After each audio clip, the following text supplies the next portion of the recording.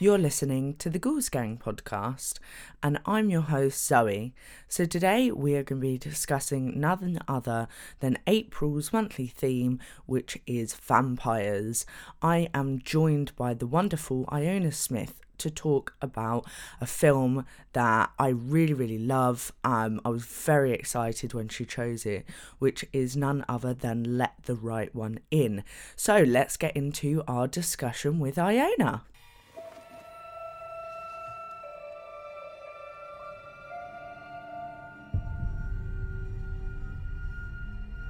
Iona, hello, how are you? Hi, I'm really good, thanks. How are you? I'm doing well. I'm glad that it's midpoint through the week, and we're nearly at the weekend. Oh, thank goodness for that. And I've got my caffeine with me, ready to fuel me for the rest of the week. So hopefully I can survive. We'll see. Yeah, I feel like nothing is possible without caffeine. I think today I had probably about 5 cups, which is well over, I think, what you're meant to have in the daily limit. Oh yeah, no, I'm known in the office for functioning on caffeine and anxiety, so it's kind of like my thing now. I feel like that would be like a great name for a TV show, like Caffeine and Anxiety. Or like a really bad pop punk, like noughties band as well. Yeah, that would also, do you know what? That would also be very cool.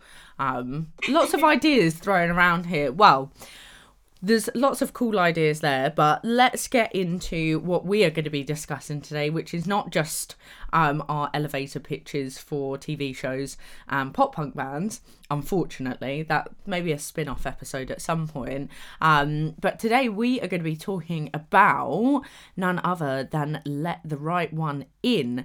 So, do you want to start by giving us a bit of a quick synopsis of the film? Yeah, sure thing. So, Let the Right One In is a romance story between two kids who are kind of outcasts for their own reasons. The first one is Oscar, who is a kind of quiet know-it-all. He gets relentlessly bullied at school. The other one is Illy, who is a vampire who looks like a preteen and has definitely been 12 for way too long. Together, they fall in love, they get revenge, they stand against societal pressures, and they basically completely disregard the feelings and emotions of all of the adults concerned around them. I love that you added that bit because, there's not much care about the adults, really, is there? They've got such a disregard for them. I'll get into it later, I promise. But I feel so bad for Oscar's mum. Okay, I'm very excited to hear more about this, about the unruly children that are in this film. So you obviously chose this for our vampire theme of the month. I want to know, why did you choose this particular film? So this is definitely my favourite vampire film, of all time. I mean, I love the classics, obviously. I remember seeing Nosferatu and stuff like that for the first time, and they were all phenomenal. But this one just kind of struck a chord as soon as I found out the story. Oh, sorry. I fell into the story straight away because I actually studied the book when I was in school. Okay. I did English lit, and my teacher kind of let us have free reign on what books we chose to write about. So I was doing a piece on female identity and voices, and for some reason I was able to persuade her to let me do The Handmaid's Tale, which is obviously quite a classic choice. Yeah. Perfume, which, Ooh. if you know that story, is Quite dark. quite a good one. Yeah. And then Let the Right One In was my choice. So I kind of looked at it from a perspective of women in different situations. So woman as the victim, woman as the persecuted, kind of woman as a mix as well. Yeah. And then I learned about the film, fell in love with the versions of the characters that were on screen, and that was that. I think I'll go back to this film probably at least once a year. It's one of those ones that I'm just always rewatching. It's one of my favourites. I mean, I love the fact that your teacher let you cover those kinds of books, because I feel like a lot of teachers are quite, especially when it comes to like English literature, they're kind of like, no, let's do the classics. And I like that you were allowed to go somewhat quite dark. And I'm sure we'll come into the book a bit more, because I've actually not read the book, but I've read up online of the book, and I do need to read it. But it's an amazing film. I mean, I can absolutely see why you revisit it every year. I actually hadn't revisited it since the first time I ever watched it, and I just remembered loving it. And then I watched it, I showed my boyfriend it as well, and he's particular with horror. He's not a big horror fan. And he watched this and he was like, in the first 5 minutes he was like, no, I'm not going to like this. And then when it got into it, he was like, oh, now this is different. Because it's a bit of a different vampire story, right, to what we're used to seeing, I think. Yeah, I think the different elements of things like romance and the kind of coming of age story, all that kind of stuff, really is actually the main focus. Like the horror is almost kind of secondary to all of the other stuff and all of the other themes that you get involved in. And I mean, I know we have the whole vampire love story and other things like Twilight and stuff like that, but that is perhaps not my kind of jam. Like, I think this is definitely more on my street in terms of the darkness and in terms of the general storylines relating more to kind of the horrific side of being a teenager and finding those people, like finding your people, I think is like a really key thing in this. Yeah, it's like you said, it's not your average, right? It's certainly not Twilight. And whilst I'm not gonna lie, I am a fan of Twilight, which I'm not ashamed to admit. I love a sparkly vampire. I'm gonna put that out there. Love a bit of glitz. That's absolutely fair enough. I feel like I might have to cut this bit out.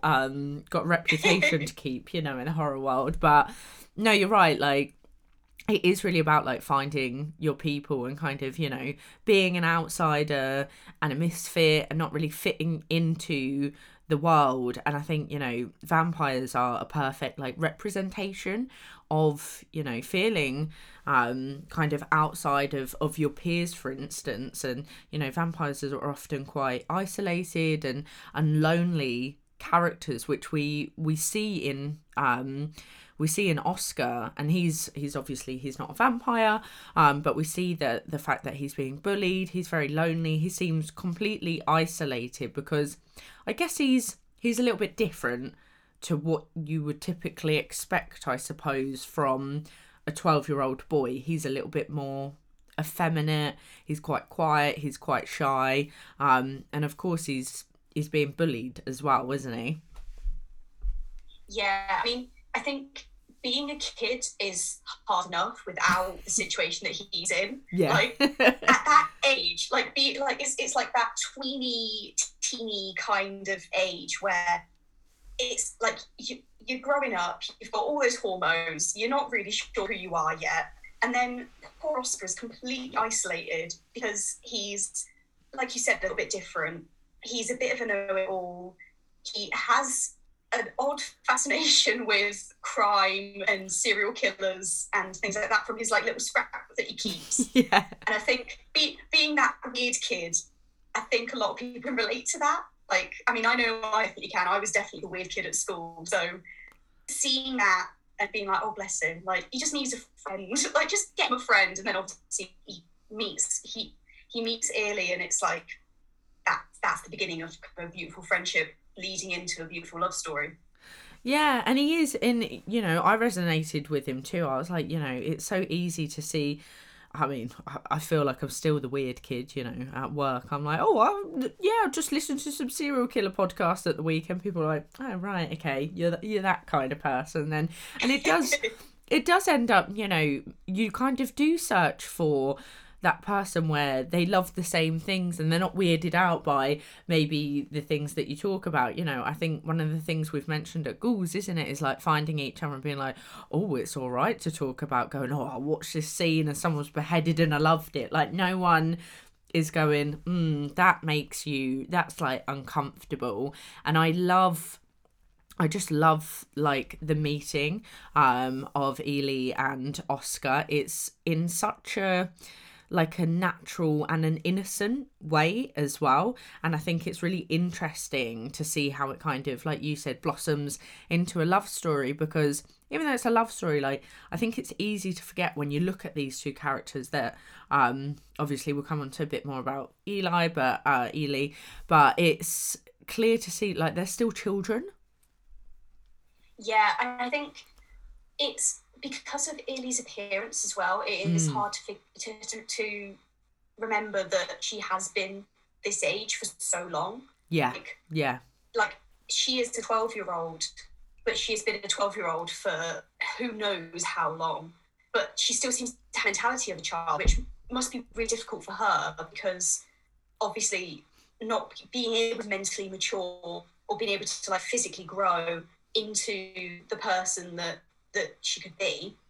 And I guess kind of that bond with Oscar and finding that kind of childish, innocent romance is almost a way for her to cope with the fact that she's going to be like this forever. Like finding a fellow person of that age just to kind of go, hey, like we're the same, we're both slight outcasts, let's see what happens. Yeah, and it's really interesting, you know, because like you said, she's obviously been 12 for God knows how long. I don't think we ever really like find out in the film kind of the final like amount of time, but I guess, you know, with vampires we presume it could be anywhere like up to 1,000 years, who knows. And I found it really interesting, you know, the scene where she's never seen a Rubik's Cube before, or so she tells Oscar she's never seen a Rubik's Cube before, and he obviously shows her how to do it. And I think the first time I watched it, I was like, oh, she's just obviously really intelligent that she finished it off so quickly. But then, you know, because I was like, but she's still a child, like you said, the appearance aspect. But then when you think about it, it's like she's probably done a Rubik's Cube God knows how many times in her life. But obviously if she mentions that to Oscar, he's going to immediately kind of question it. However, I think a lot of her behaviours, he doesn't question it. He approaches it almost, you know, again, like a child would, by just accepting it how it is. Yeah, I think it doesn't make me laugh with Oscar though. Sometimes, as innocent and childlike as he is, sometimes he kind of gives off that old soul vibe as well, which is, I think, one of the reasons that him and Ely like bond so kind of tightly and so closely in such a small amount of time, is because she almost senses that in him and knows that this is someone who, although he's going to approach things with childlike innocence, I think she can confide those darker things in him, and he's still going to have the old soul kind of maturity to take it on and almost adapt his behaviour to suit what will work for her. I mean, the way that he kind of realises that when, you know, when she's in the doorway and says, like, I can't come in unless you invite me in. Yeah. And he challenges that, sees the repercussions of everything that happens, and instantly is changing his behaviour. And obviously, at the forefront, it seems quite childish and quite upsetting for him. He's like, no, like, I didn't want this to happen to you because of all the... I'm sure we'll go into this a little bit more later, but all of the kind of gore, I guess, that happens at that point. But at the same time, I feel like his maturity comes out as well in that moment, because he's wanting to protect her, he's wanting to care for her, he wants to make sure that she's okay. And yeah, I think it just kind of shows the multiple levels of each character. It's quite nice. Yeah, they're really like layered characters. I think that's one of the things that I personally love so much about this film, is like they feel very, very well fleshed out, well thought out as characters. It doesn't feel, I think with a film like this, you know, it'd be quite easy to have these characters without what feels like a real kind of understanding of who they are and making them feel seen throughout the film. Like, because they are so young, it's like, oh well, it's so easy to portray like young characters without much personality, because, you know, what have they seen of the world? But like you said, obviously Eli, she's of course, she has seen the world, hence her behaviour. But you're right, you're absolutely right when you said, you know, Oscar is a bit of an older soul, and I think that talks to the point that he's very mature in his approach to some of the big themes that come out through the film, which obviously, and I'm sure you can talk a bit more about in the book, because I know the book touches on it much more, but is this aspect of queerness and transgender that plays heavily in here. And there's so many scenes where, you know, based on Ellie's appearance, we presume that she is a she.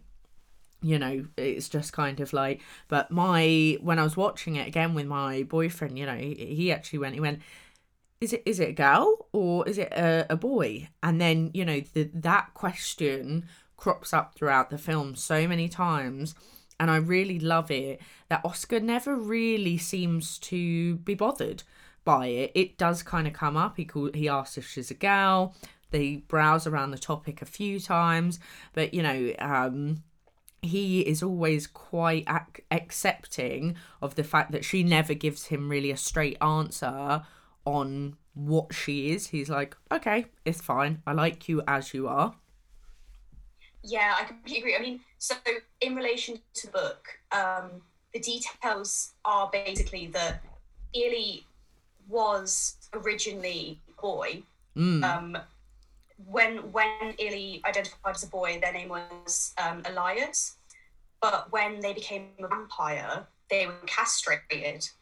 So it's like there's a whole kind of thing that it addresses in the book about, I mean, it goes into further detail than the film does about kind of Oscar accepting her as she is, the fact that she identifies in this female form now because it's what people expect of her, because she's never going to really reach that kind of age where it's going to matter. Because obviously, when you're like preteen and you've kind of got that genderless vibe about you, Absolutely, regardless of whether you identify as male or female, because your bodies are all very similar. Like, no one's voices have dropped yet. Like, girls haven't started growing curves. There's no identifiers really at that age, unless you identify by your clothing, by your name, or even the length of your hair sometimes. Like, it really at that age, it really doesn't matter. But yeah, so I think even though they don't go into it as specifically in the film, the way that it's addressed is, I keep going back to the word mature. It is quite a mature way to approach it, really, because like, Ely asks, what if I wasn't a girl? Oscar says, I don't care. There's the fact that there's like a couple of hints that Ely is perhaps like biologically originally female, in terms of the fact that her voice is slightly deeper when she gets angry, and things like that. And there's also the really, really quick shot when Oscar sneaks a glance at her getting changed, and you see kind of, I mean, the only way I can really describe it is you see her anatomy, and you see that it's very, very, very short shot. I mean, it's like a blink and you'll miss it kind of thing. But you see that perhaps her kind of anatomy, in terms of how she identifies, is maybe a bit different to what Oscar would have expected, or is different to the implications that would be given by the way that she dresses and things like that. I think they approached it in quite a good way, I would say.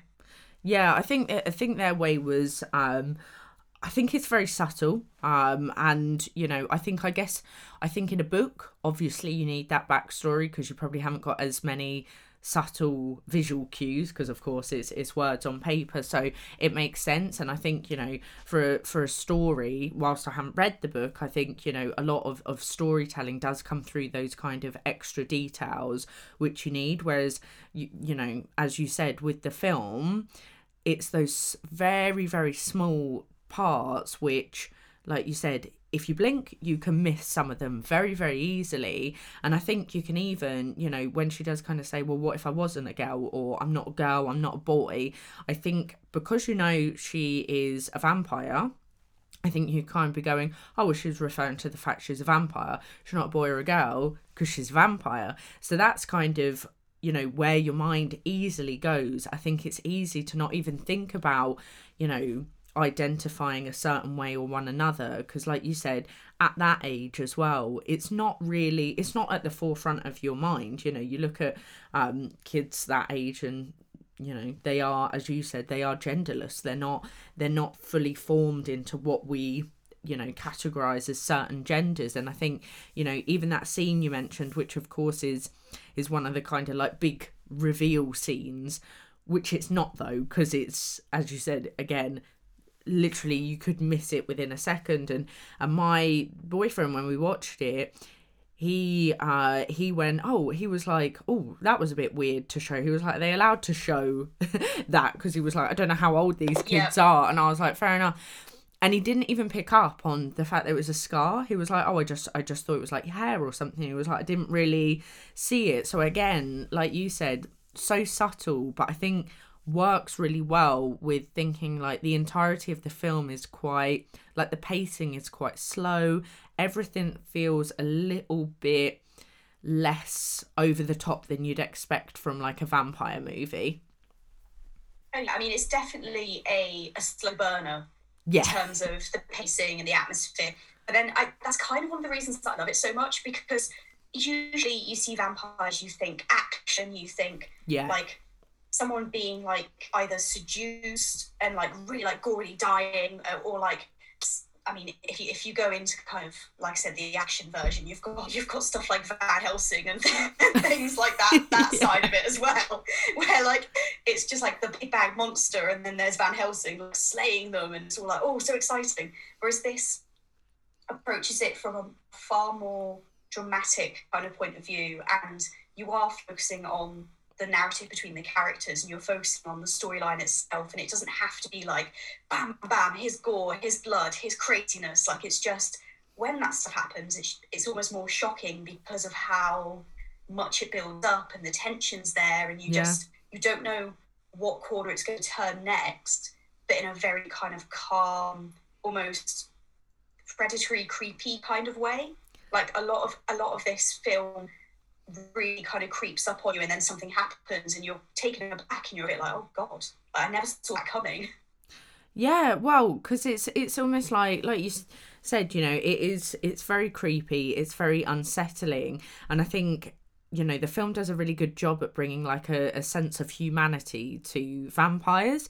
It's so easy to get wrapped up in the fact that, you know, they're blood drinkers, they are demons, monsters, you know, they're the bad guys, you know, the ones that we need to get rid of. And actually, you know, I've always found that like vampirism is quite sad in a way. It's, you know, often people are turned into vampires against their will at an age, as we see with Eli, at an age where they don't want to stay that age forever. They're kind of locked into this stage. And actually, you know, even making these relationships for them, it's a tiny chapter of their life. So they are, you know, they're heartbreaking love stories that when they fall in love, it's not going to last forever, which I think brings me on to another character in this film that I really never picked up on the first time I watched it. And the second time I was like, oh shit. I was like, how did I miss this? Is Hakon. I'm not sure how you say it, but we'll go with that. Which is Eli's, I keep saying Eli, Ellie's familiar or life partner, or she refers to him as dad, but I'm pretty sure he's not her dad. What were your thoughts on this character? Because like, I think there's so much depth there.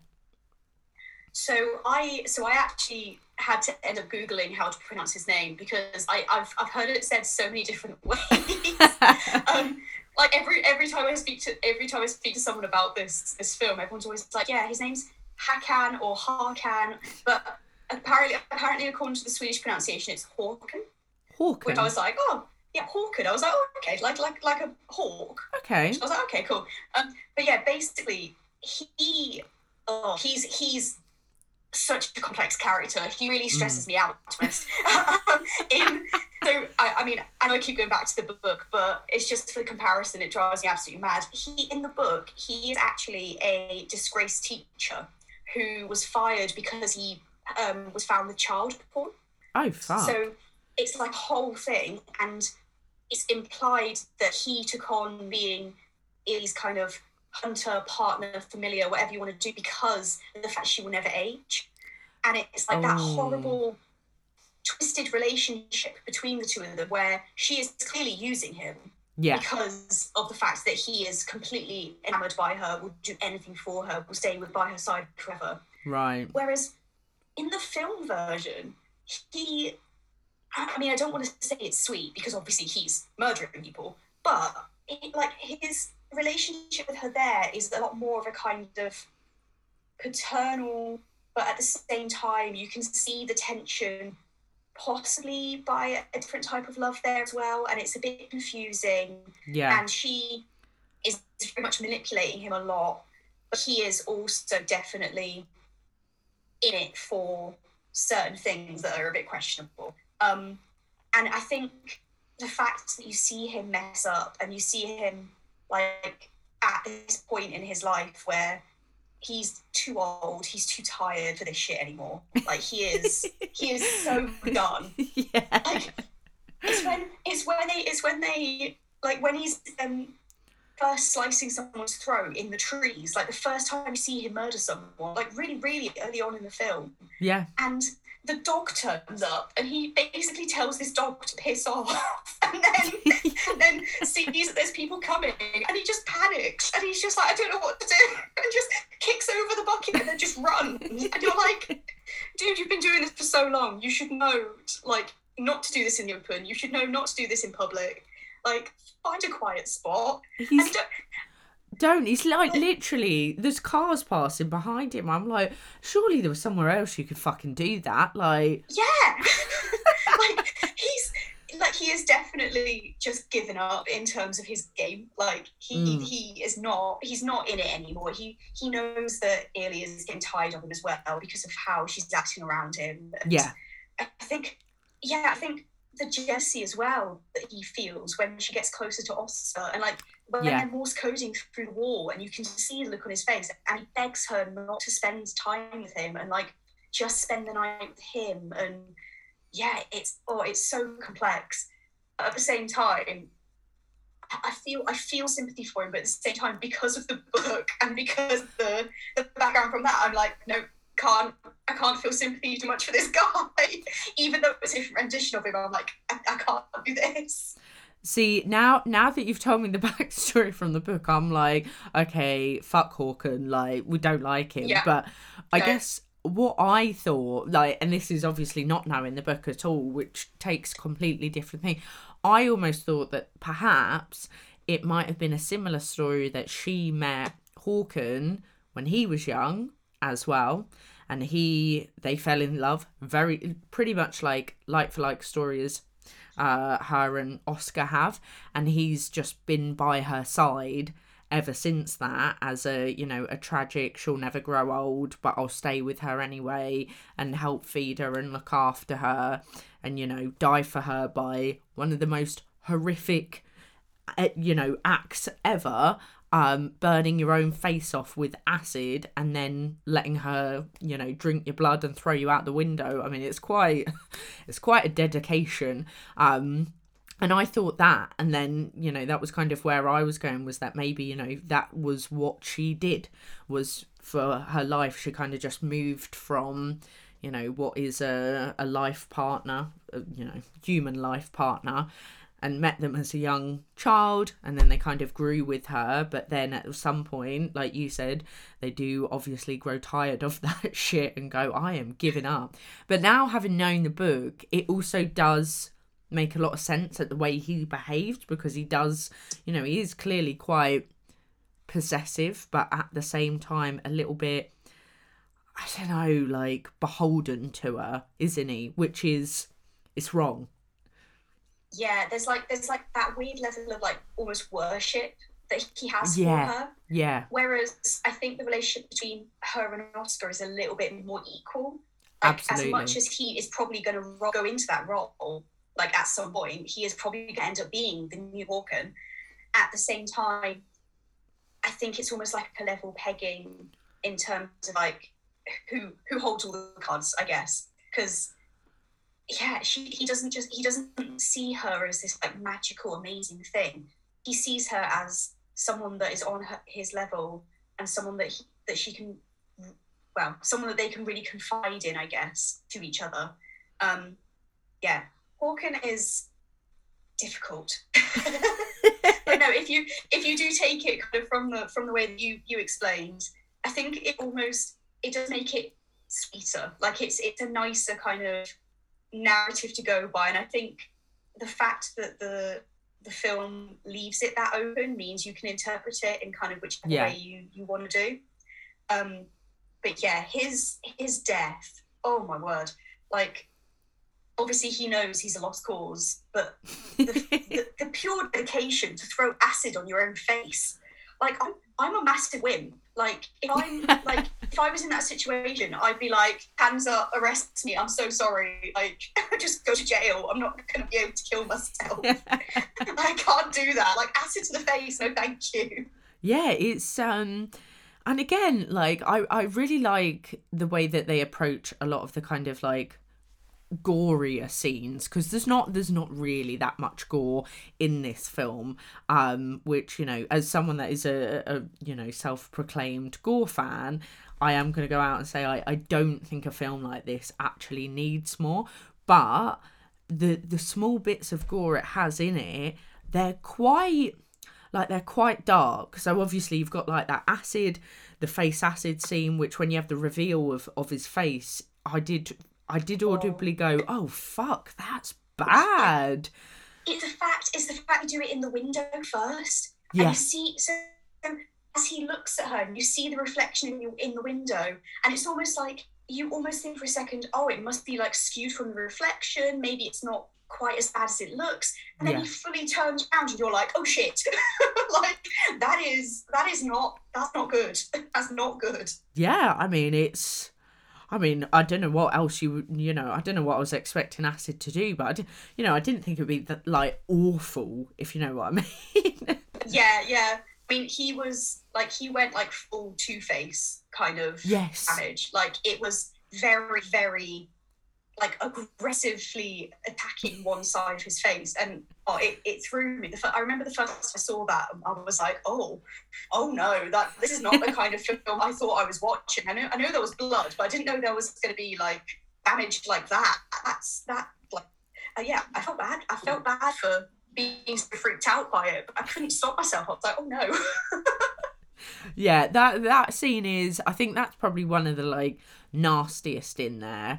Mm-hmm. Then there's obviously kind of like that scene that you mentioned about in the woods, which happens very, very close to the beginning of the movie, and it's not the goriest, but I think it's quite gruesome watching, you know, someone slaughtered, I guess, with their throat slit, collecting the blood. I think it's quite a nauseating approach to, you know, collecting blood. I guess for vampires, you often just expect, like, we know what to expect. It's like mouth on neck, bit of blood around the mouth, you know, whereas that, it's like the draining of the blood was, I don't know, I find that quite like gross. And then towards the end, and I guess, you know, coming towards the end of the film, we've got that scene where so the bullies, who we can go back to in a minute, the bullies are, I guess, ripped to pieces, and we've got a lot of Oh limbs god. going here, there and everywhere. But other than that, I guess it's just kind of like bits of blood, you know, like there's not that much kind of like gore, and even some of the murder scenes are not really, like, you don't see much. They're in the dark, they're in the shadows, it's quite subtle again. Yeah, I think because of the subtlety of those kind of gory scenes, it almost makes them even more impactful for me. Like Mm. going back to that pool scene, the fact that you see everything happen under the water, like you're under that water with Oscar as his head's being held by the older brother's like arm, and you just everything is almost in the background, and like you see Oscar struggling, see him losing his breath, and then all of a sudden this body just goes flying past him, and you're just like, wait, what was that? And then all of a sudden, like, and the arm that was holding him just floats down, and you're just like, oh, okay, so he's gone. And then by the time Oscar comes back up, it is just a murder scene. Like, everyone is, well, apart from that one bully, everyone is dead. And then there's just that poor little kid who is probably the bully who did the least, to be honest. He is just hands over his face, bawling his eyes out because he's just seen his friends get horribly murdered. Don't. I mean, I find it, I like, I mean, like, maybe not, but I like the depiction of bullying in this film. I think it feels like very real that you've got this ringleader and you've got these two poor other kids that are just dragged along by Connie, and they're just doing anything he said. And so many times throughout the film, you see those other two, and they do not want to be bullying Oscar. They're like, oh, do we have to? Can we go? And even at the end, you know, when they get Oscar in the pool, and you've got Connie's older brother taking him in, you know, he's obviously upset because Oscar hurt Connie's ear, smashed him round the head, which too right. But, you know, both of the boys are like, can we go home now? Don't want to do it. And like you said, the poor blonde kid, the whole way through the film, he looks visibly upset at what he's doing. But it's like, and the thing with bullying, isn't it, is, you know, there's always one person that is the bully, and the other people just do it because they don't want to be Oscar. They don't want to get picked on. And I found like the makeup of the bullies was quite realistic, because I think in a lot of horror films, it's just like everyone's an arsehole. Yeah, no, it's, I mean, let's just say, all I want to do in this, all the way through this film, is slap Connie. Like, just upside the head, just stop being a little shit. Like, you're being an asshole. Everyone else is uncomfortable by this situation. Stop. Also, like, when you look at the dynamic of the bullies, like you said, like the other two don't really want to do it. They don't want to be there. But the I can't remember his name, but the tall, skinny kid who's in the bully group with the curly hair, the one who kind of persuades Oscar to come to the pool on that day where Connie's brother's going to be there. Yeah. I mean, obviously no one deserves to be murdered, but in the context of this film, I think that kid definitely got what he deserved, because as much as he didn't want to really be doing the bullying, he was the reason that Oscar ended up there. He was the reason that all of it started kicking off. And as much as he kind of started slowly making friends with Oscar, you see that dynamic was never going to happen because of the power that Connie had over the group overall. But also, slightly going back to Connie, if you look at him properly, I think you can kind of understand how he's turned out the way that he is as well. Yeah. Because when his brother's first introduced, you see him like walk up and be the big I am, and he almost very subtly bullies Connie himself, and like smacks him around a little bit, and is a bit kind of I'm all that with him. So Connie's almost kind of learning by repeating exactly what his brother's like. So it almost questions like the nature versus nurture thing of like, has Connie ended up the way that he did because he's watched that within his own family, or is he just a little asshole that needed to be ripped to shreds by Ely? I think, I mean, it could be a little arsehole, to be honest, but I think actually, you know, and I know you want to talk about it because you mentioned it at the beginning, but thinking about like parents and family is that they're not overly present in this film, but their presence is really kind of like relevant to these children. It's clear that they're all from homes where they've not really got the most nurturing family presence, or they're a little bit kind of left to their own devices, which means they're, you know, obviously feeling a little bit left out, lonely. And I think, you know, talking about kind of Connie and his brother, I think one thing for me is I noticed that Connie had like, he's got like quite dark bags under his eyes and they look a bit bloodshot, and it's like you never know like if you look at a lot of bullying and you look at like even serial killers to an extent, a lot of them are brought up in homes where they're being, abused sexually, violently, and we don't know whether that's the case for Connie and his brother, hence why their behaviour is so horrific and both of them are exhibiting it. And then you've kind of obviously got Oscar, and like you said, his mum actually seems like a pretty decent person, but she's obviously perhaps a little bit absent. She's a single mum, she's working really hard, of course she's not going to be around all the time. And then we see his dad, which I found really interesting, because I don't know whether it was just how I read it, but I read it implied that his dad's gay. We get, when he goes over for dinner, he introduces him to a friend, and it all seems like a little bit uncomfortable, not from Oscar's perspective, but the dad seems a bit uncomfortable with the fact that he's got like his partner there who's trying to interact with Oscar. And in a way, it's almost like his dad's kind of tried to shut off the family, step away because of probably the breakdown between the parents. But actually, I think it's given Oscar perhaps a more open view, hence why when, Ellie says, oh, I'm not boy or girl, there's no like, oh, that's weird, because I think he must know something about his dad. So it's interesting you said that, because I also picked up on that, but I thought it was just me kind of queer coding, because I tend to do that quite a lot in horror films. I'm always like, oh, who's gay and who can I relate to? Who do I love?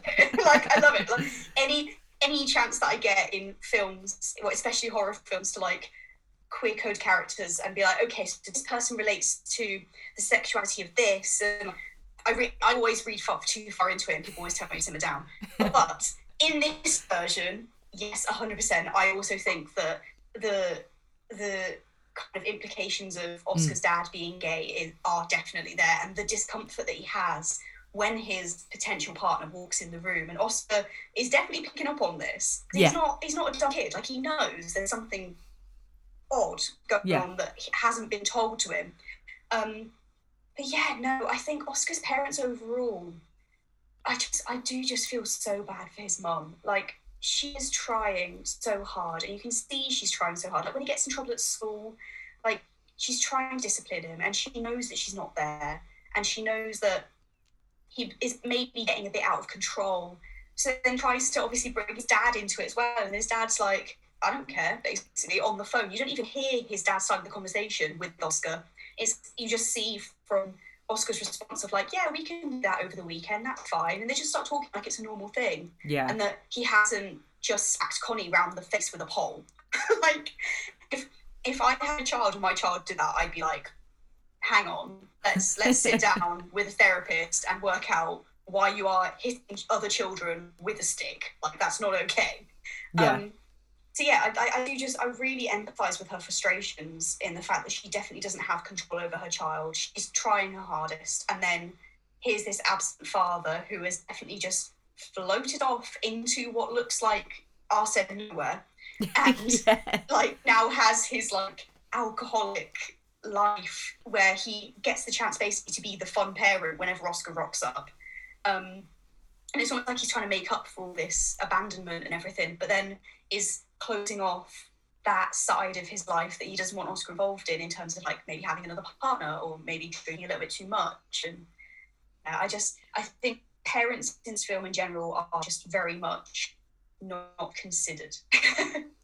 Yeah, they're not considered, and I guess that's why, we see the kids kind of, they do what they want to do to an extent. And I don't know, I mean, I guess in Oscar's case, I don't know whether it's because he's seeing his dad, perhaps treat his mum with such disregard and, complete, like, well, whatever, kind of just push her to the side, that Oscar almost adopts that as well, because you, as you mentioned at the beginning, like none of the kids in this film seem to give a shit about their parents at all, but we do see that the parents do give a shit about their kids. And it's interesting because so many times in like media and film, it's always like the parents just don't give a shit at all. They're not doing anything, they're not trying to help, whereas in this actually it's quite the opposite. And you've even got that group of kind of like locals who, you know, they're often talking about what's happening in the neighborhood. They bring up like the kids. Like, it's quite clear that there are adults in this story that are keen on looking after, you know, kids, the safety of the children. They're worried about the murders going on. And the kids are like, ah, fuck it, I'm going out in the middle of the night, even though you've told me there's murderers out there. Like, they're quite disrespectful. They really are. They really are. Come on, guys, respect your elders. Like, have a little bit of awareness. They're trying to help you. But I do feel like that's kind of a horror trope, though, very often, is like the absent parent. Like, you see it in like the classic kind of slasher films as well, where like the kids are just kind of left to their own devices and the parents are like, bye. But then in this, it is just like a full 180. Like, adults in this film are actively being like, guys, what the hell? Like, there's a murderer. Like, watch yourselves. Don't go out at night on your own. And then all the kids are just like, la la la, let's go out in the dark, like hanging out in really very, very quiet areas as well. Not very populated. And then, yeah, I do feel quite bad for what happens to a group of adults that are trying to help, I guess, and trying to work out what the hell's going on in their local community. Because that poor woman getting turned into a vampire by Illy, and then she's just like, you know what? No, I'm not doing this. She has almost like an awareness of what's going on, but without really vocalizing it. She's just like, what's going on? I'm going to set myself on fire by opening a blind. I find... Go on. She is just like a one out. Like, she is like fully tapping out of this. This is not the bullshit I signed up for. Please, can you open a blind bit? And that poor attendant, oh my God, when he comes to the bed and is like, oh, is there anything I can do for you? La la la. And she's like, oh, just open the blind. Yeah. Like, he is another adult that is not regarded his feelings. That poor nurse. Yeah, that is... Do you know what? I find her death in this film so, like... It's pretty devastating, like, what happened to her. Like you said, she never once says to anyone, oh, I think I'm a vampire, like, something bad's going on. She clearly knows she's not all right because you've got, like, the extreme, like, hunger. And I was like, can you imagine how shit it would be to wake up and you're suddenly, like, ravenous, like absolutely starving, and all you want is blood? You would be like, what the fuck is going on? You go out for a little sunbathe, you're like, I'm on fire. Like, I mean, all the things that, like, you don't want to happen to you, you'd be like, what the fuck is happening? So I get why she kind of just goes, nah, this ain't for me. Like, let's get... And before the fire scene, also... I just want to touch on, because I think this is probably the one scene in the film I don't love, is the cat attack. Oh God, yeah. I knew you were going to say this. So, it's like, I mean, as if that poor woman hasn't got enough to deal with. She then just gets attacked by a room of cats, which, although, full credit to the film for having a crazy cat man in the cast. Like... Yes. I thoroughly enjoy the fact that there is a little crazy cat man who's like a really socially awkward and just has this whole house full of cats. But yeah, the fact that she gets absolutely like torn apart by all of these cats. But she really doesn't have much luck after Illy attacks her, to be honest. Like, no. This poor woman. Although I was trying to look into this as to like why the hell all the cats would act like this. Yeah. The only reason that I can think of, or the only reason that I could kind of find doing a bit of research, was they were made relating it back to like Egyptian legends, the fact that cats were guardians of the underworld, and maybe they sense that the vampires are a bit undead and it's unnatural, and that's why they're defensive. Or it could just be that they see her as a predator and it's absolutely terrifying, and they go, do you know what, fuck this, we're going to attack you before you attack us. Either way. It's just very unfortunate. Yeah, I tried to have a look into the cat thing as well. I did put a call out on Twitter, but didn't seem to get too much luck on it, because I was trying to look into whether... Because obviously we're talking about like vampire folklore this month, and I started having a look into like the different kind of like vampire mythology for different countries, because it varies kind of where you go. I mean, obviously you've got like your standard ones about being invited in, hence the title of the film. I think that goes kind of worldwide. you know, the sunlight, the need to drink blood. We've got all of those concepts that are very to the point. But the cats was the only kind of thing that stood out. And I ended up on some weird Reddit thread. I saw the one that you're talking about on there. And then I also saw people saying, and I was like, it didn't really make sense though, saying things like, oh, maybe once upon a time a vampire thought that a cat was a werewolf and attacked it, and I was like, wouldn't it make more sense if it was a dog? And people had some right on mental theories out there, but I also was like, it could just be cats being arseholes, which they do on a daily basis. Yeah, I mean, I feel like fellow ghoul Rebecca would be very sad if we were calling cats assholes, but it's true, they can be complete assholes. Like, if a cat doesn't like you, they bloody well tell you. Whereas I think dogs are a little bit more kind of, I'll just leave the room. Cats are like, no, fuck you. Yeah, they're like, no, we're not just letting a vampire walk out of here and have a good time. Like, we're going to attack the shit out of it. Like, absolutely. Exactly. But yeah, that cat bit, I think it was just some of the CGI cat faces. I was like, what is that mess of a face? But there was two bits in this film that haven't aged well, and that's the CGI cat faces. Yeah. And there's a scene, I think it's the scene where Hawkins trying to get rid of a body and put it in the ice. Like, obviously, that later gets discovered. But it is so clearly a mannequin. He drags this thing across the ice, and there's like this plastic arm just hanging out. And I was like, is this intentional? Like, did you film this to be slightly comedic? Because all I can see is this plastic arm. And it's so surprising because the rest of it, like the gore and like the kind of the aggression, like within the special effects, is like so good. The rest of it, but yeah, CGI cat faces and plastic mannequin being disposed of, not the one. I guess like a film of this caliber, we can allow it to have a couple of minor faults, and I feel like they probably maybe they'd spent the budget on, like, because, you know, there's clearly like a bit of a budget behind this film, so maybe they'd spent and gone, oh, let's leave the mannequin arm in and then let's add some dodgy cats. But we're going to wrap up in a minute. I mean, I feel like we could probably talk like for days about this film, to be honest, but, you know, as all things must come to an end.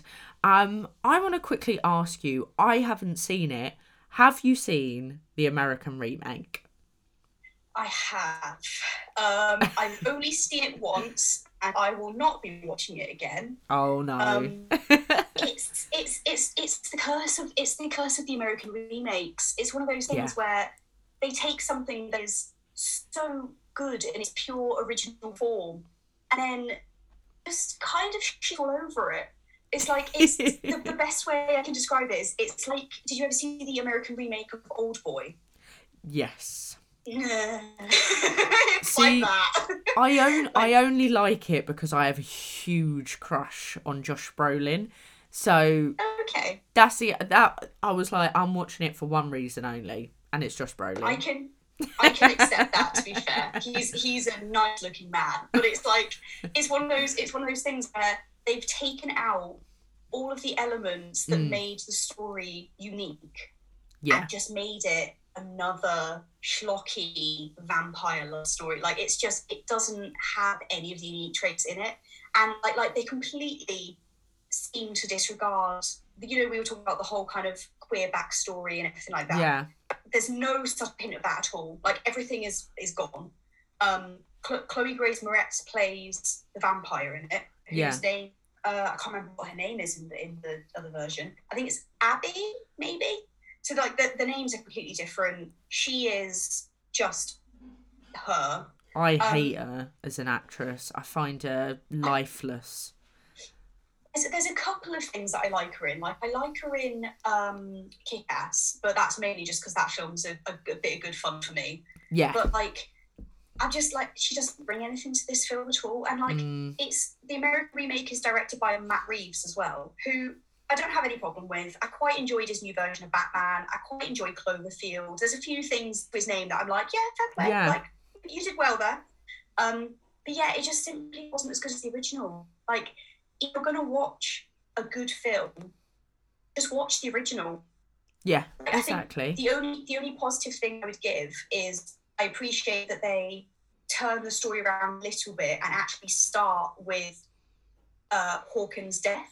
So Okay. the whole thing of him killing himself at the hospital, I mean, there's a lot of different bits in the plot line that lead to that, but they actually start with that scene, and it gave it a little bit of variation. I started watching it, I was like, okay, all right, let's start in here, let's see how this goes, and then it just went downhill. It just was not, it was not the one. It was definitely not the one.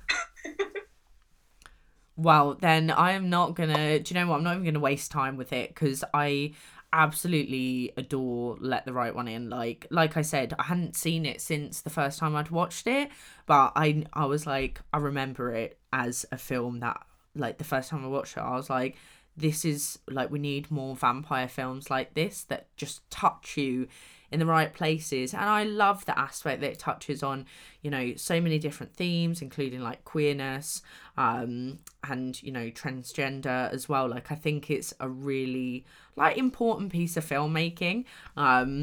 Would you, I guess then, would you kind of like recommend, where would you recommend people start? Book, film? Like, how would you recommend people that, if someone listening hasn't seen this, which if they haven't, we've just spoiled the whole thing for them, but if they hadn't, Oh, yeah. like, how would you suggest that they like approach it?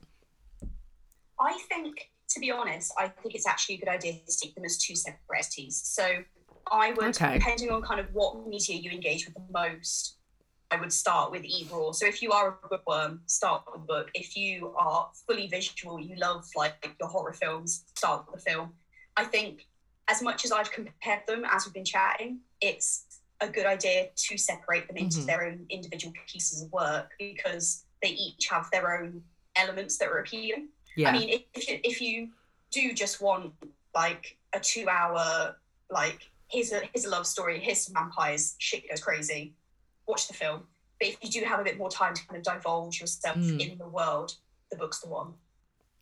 Okay, well, I've already added the book to my Amazon wish list, and also, Good. I mean, I've got like literally 50 books sat here, which I'm like, I need to stop buying them and start reading them. But, you know, there's always time for another one. Well, thank you, Iona, for speaking about Let the Right One In, because I'm glad like we got to speak about this, because I don't feel like it's an underappreciated film, so hopefully it's gonna get more people watching it. So before you go, where can everyone find you?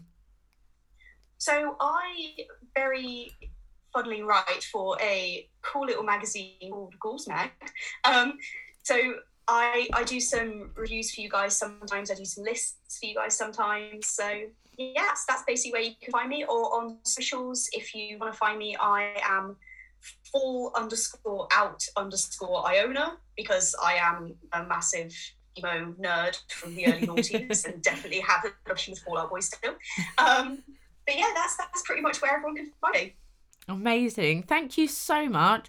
I will put all of the links and everything in the, I think people say show notes, or comments, or wherever it goes, somewhere, so that everyone can make sure that they follow you and check out all your writing as well, because yes, we're very lucky to have you at Ghouls Magazine. Oh, so thank you so much, Iona, and I will speak to you soon.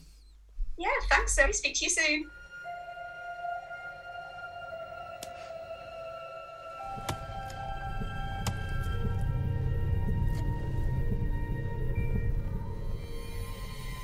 A huge thank you to Iona for coming on the podcast today and being part of this awesome discussion about Let the Right One In. I hope you have I hope you have enjoyed today's episode of the Ghouls Gang podcast. Don't forget to shout about it on social media and let people know that you are loving it. Also, head over to ghoulsmagazine.com for more of your regular spooky content and your member-only articles and recordings. Your support means the world to us, and thank you so much for helping to keep us alive. I've been your host, Zoe. Keep it ghoulish.